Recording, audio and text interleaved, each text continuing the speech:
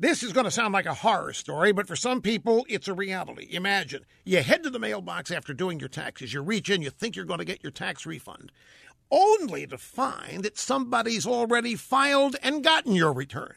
Identity thieves can use your personal information to file for your refund or commit other forms of ID theft.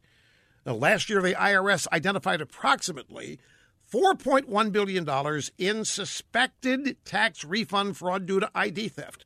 Now, thankfully, there's LifeLock.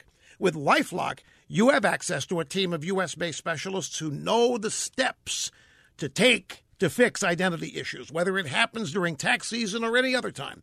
Of course, no one can prevent all identity theft or monitor all transactions in all businesses, but nobody is better than LifeLock. Join now, 10% off by using promo code RUSH. Call 800-440-4833 or go to LifeLock.com, use promo code RUSH, and save 10%.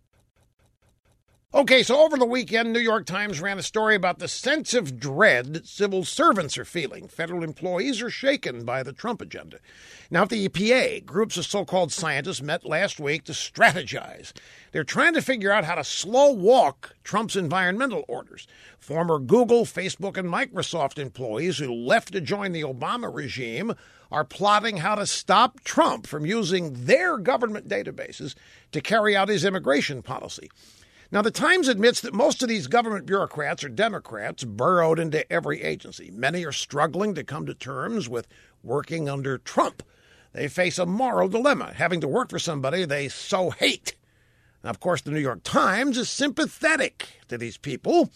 If this insubordination had happened under Obama, the Times would be leading the outrage chorus and outing them and getting rid of them.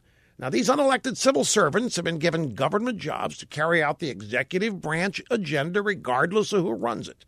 They don't make policy. They're supposed to implement it. Now, here's how to solve this big moral dilemma. If they don't like their jobs, they should quit.